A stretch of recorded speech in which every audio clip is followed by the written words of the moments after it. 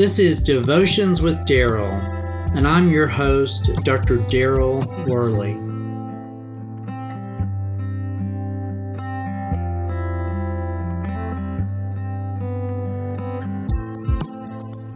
The seasons of waiting in life are sometimes some of the hardest times that we will ever experience. Times of loss can often be dark, but the times when we are suspended between the here and the now and the whatever could be tends to really try our patience. With loss, there's much grieving, but with the tragic and irreversible comes a sense of finality.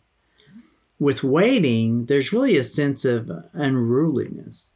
When you're waiting on a decision or an opportunity or perhaps even a big change, it's just hard to make plans.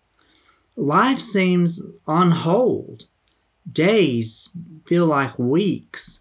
Weeks feel like months. Months feel like years. This is particularly true if in the waiting there's also suffering. In the book of Nahum, we encounter God's people during a season of waiting as well as great suffering. Their days must have been agonizing as they waited on God's deliverance. Yet the hastening of God's deliverance meant a hastening of His judgment. In the book of 2 Peter, we get a glimpse of God's character that is important to hold on to in our seasons of waiting.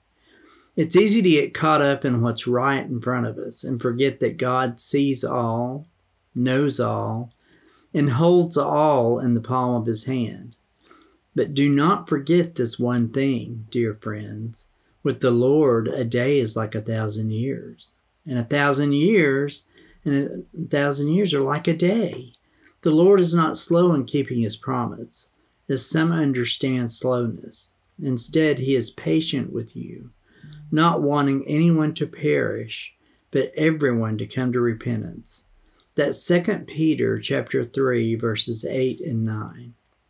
Those long years are but a moment to God.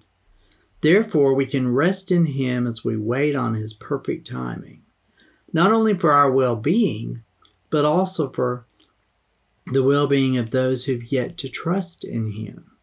Have you considered that the season in your life that you're anxiously praying for Him to remove is actually part of God's patient plan to give a lost soul additional time to reach repentance?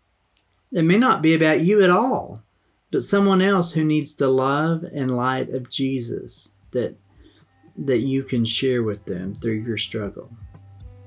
This in itself should give us hope and purpose, no matter how dark, dim, or uncertain our days seem to be.